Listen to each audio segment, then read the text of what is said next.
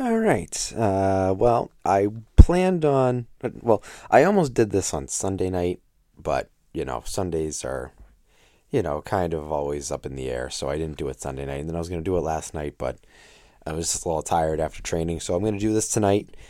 Still a little tired, but let's go over UFC 291. This is official recap. Uh, Definitely was a crazy night.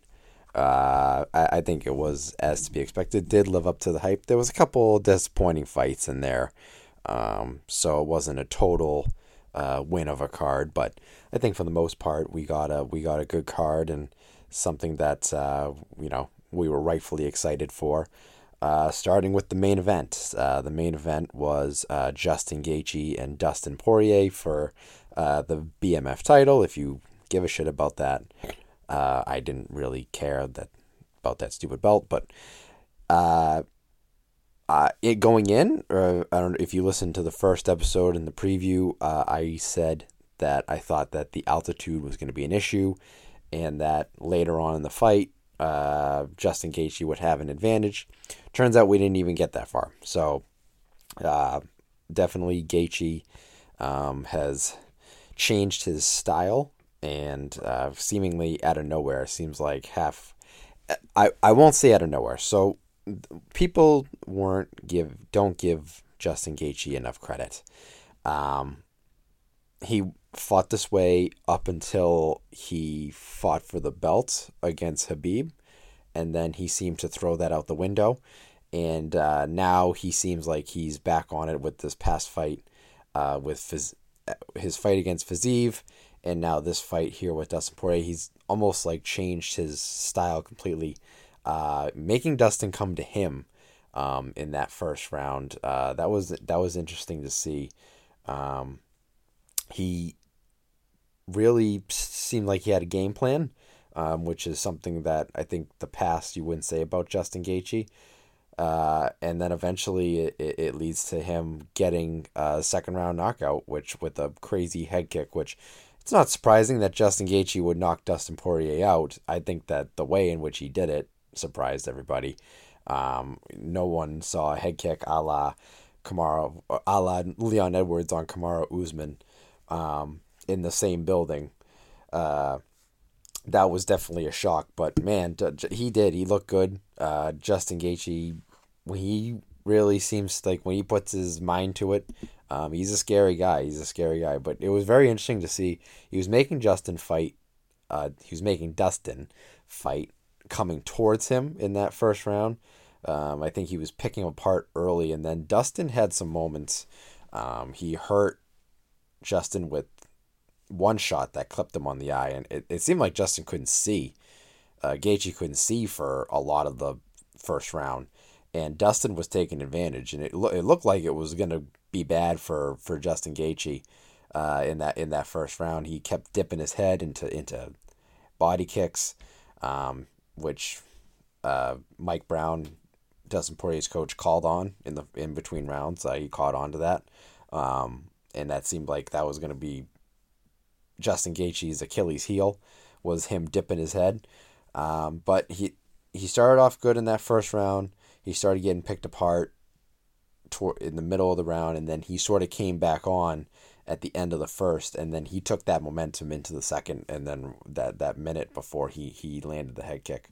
But yeah, really impressive performance. Maybe arguably the most impressive performance of his career. It's either that or it's the Tony Ferguson fight. Or I mean, you could even say his last fight against Fiziev was also very impressive, given the danger of taking that fight. But I think that a lot of people realize that Justin Gaethje is not, some meme like a lot of people like to downgrade him to. He's a legit fighter. He's one of the pound for pound best fighters in the world. Maybe he's not top 15. Maybe he's somewhere in that top 25, top 20. He's a bad motherfucker, and I feel like a lot of people forgot that. And he proved it on Saturday. Now, and I think I mentioned this on Friday, was I feel like he's this was a little bit, the winner of this fight was in a little bit of a weird spot because there's no guarantee that you're going to get the title shot coming up. We have Oliveira and Islam are rematching, and you have the looming danger that Alex Volkanovski is going to move up and challenge for the belt again. So with that in mind, it was a little bit weird for either one of these guys, whether they won or lost, to envision that whether they were going to get the title shot or not. So with that said, I don't think Justin Gaethje is guaranteed a title shot. I feel like he deserves one. He deserves a title shot, but he has to be rooting for Islam to win the rematch against Oliveira because he's never fought Islam. He's already lost to Oliveira, and obviously you have the Volk looming danger, but I will say that it's more likely he gets the title shot if Islam wins versus if Oliveira wins. So, if I was Justin Gaethje, I'd be rooting for Islam Makhachev in that rematch. You don't want the fear of, you already fought Charles Oliveira and lost decisively, so you get passed over.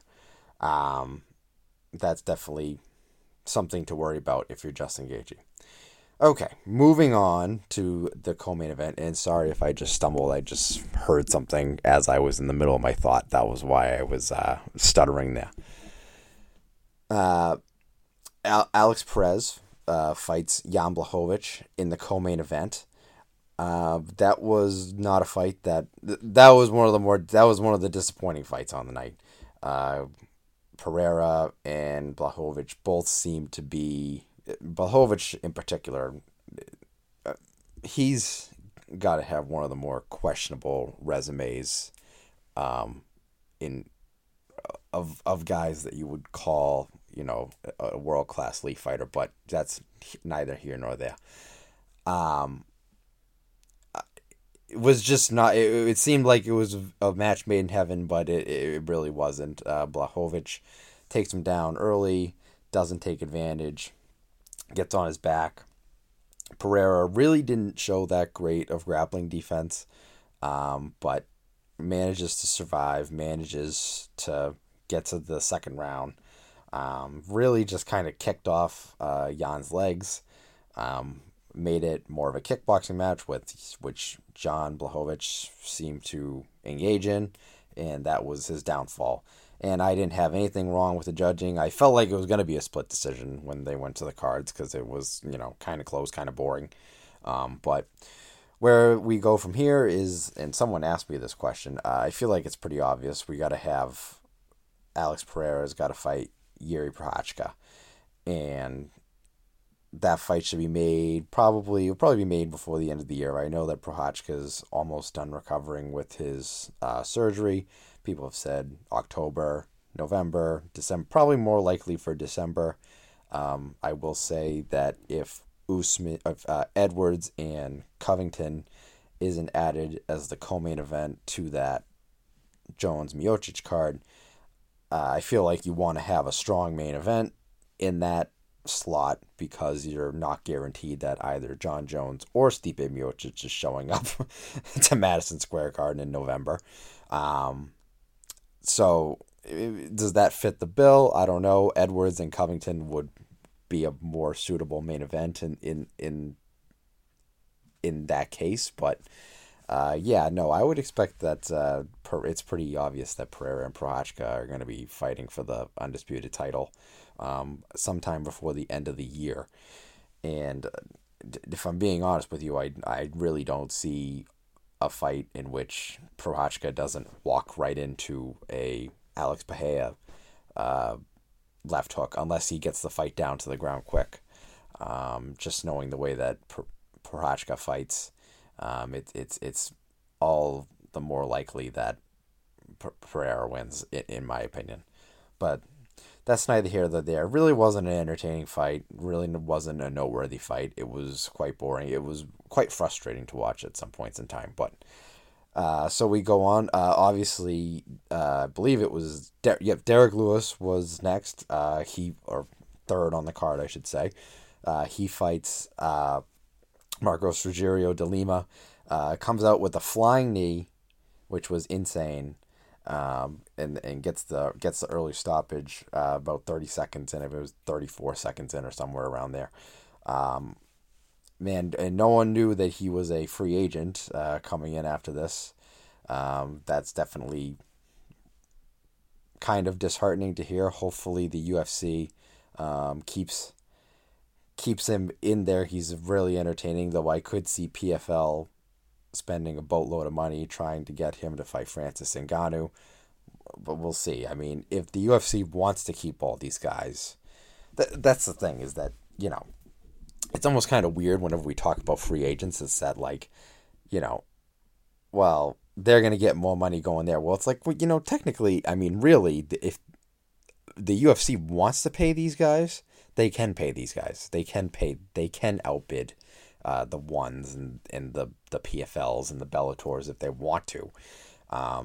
So we'll see if they think that Derek Lewis is worth overpaying, they'll do it. So we'll see. And he sounds like he wants to stay. So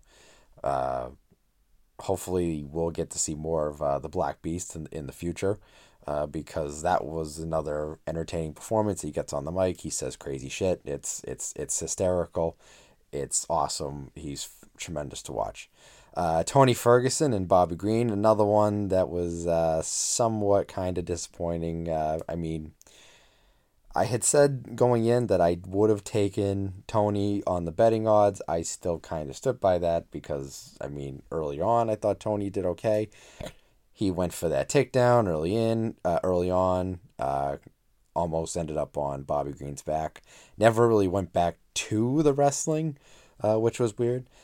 He also talked about how that eye poke affected him, and I do believe him to some degree. I do believe him, but the frustrating thing is that he took 90 seconds out of a possible 5 minutes to recover from the eye poke, and you can't bitch and complain about the eye poke affecting your vision if you're allowed all this time to recover and you don't take it. So little disappointing performance there from Tony as the fight went on. It just seemed like he was in molasses and Bobby Green was just way faster. Even though I will say that every time Tony landed, it was definitely having an effect on Bobby. Tony definitely seemed like he was the bigger, stronger guy. Bobby was just too fast for him, and it just ended up picking him apart by the end of the fight. And then eventually he gets Tony on the ground and submits him, or puts him to sleep with a choke, which I don't think anyone ever saw coming. I don't remember what the odds were for Bobby Green by submission, but if I had a time machine, I would go back in time and make that bet, because that was ridiculous. And then speaking of submission artists getting submitted, Michael Chiesa gets submitted by Kevin Holland in the first fight. And this was the real disappointment one to me, because this was like, I thought I had a read on that one where I thought Chiesa was going to just take Holland down, beat him up, and, tire him out, and then maybe get the finish late second, early third, whatever, somewhere in there. That was not a good performance from Michael Chiesa, and it makes you think that maybe he should think about hanging him up as well. That was a real disappointing fight.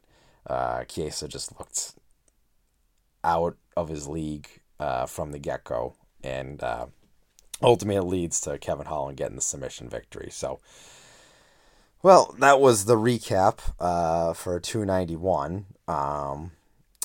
Like I said, I'm going to try and keep these I think the best way to go about this is the recaps will be a little bit more open-ended. On Instagram, I'll post some, what should I talk about, blah, blah, blah, blah, blah. the previews will be a little bit more structured.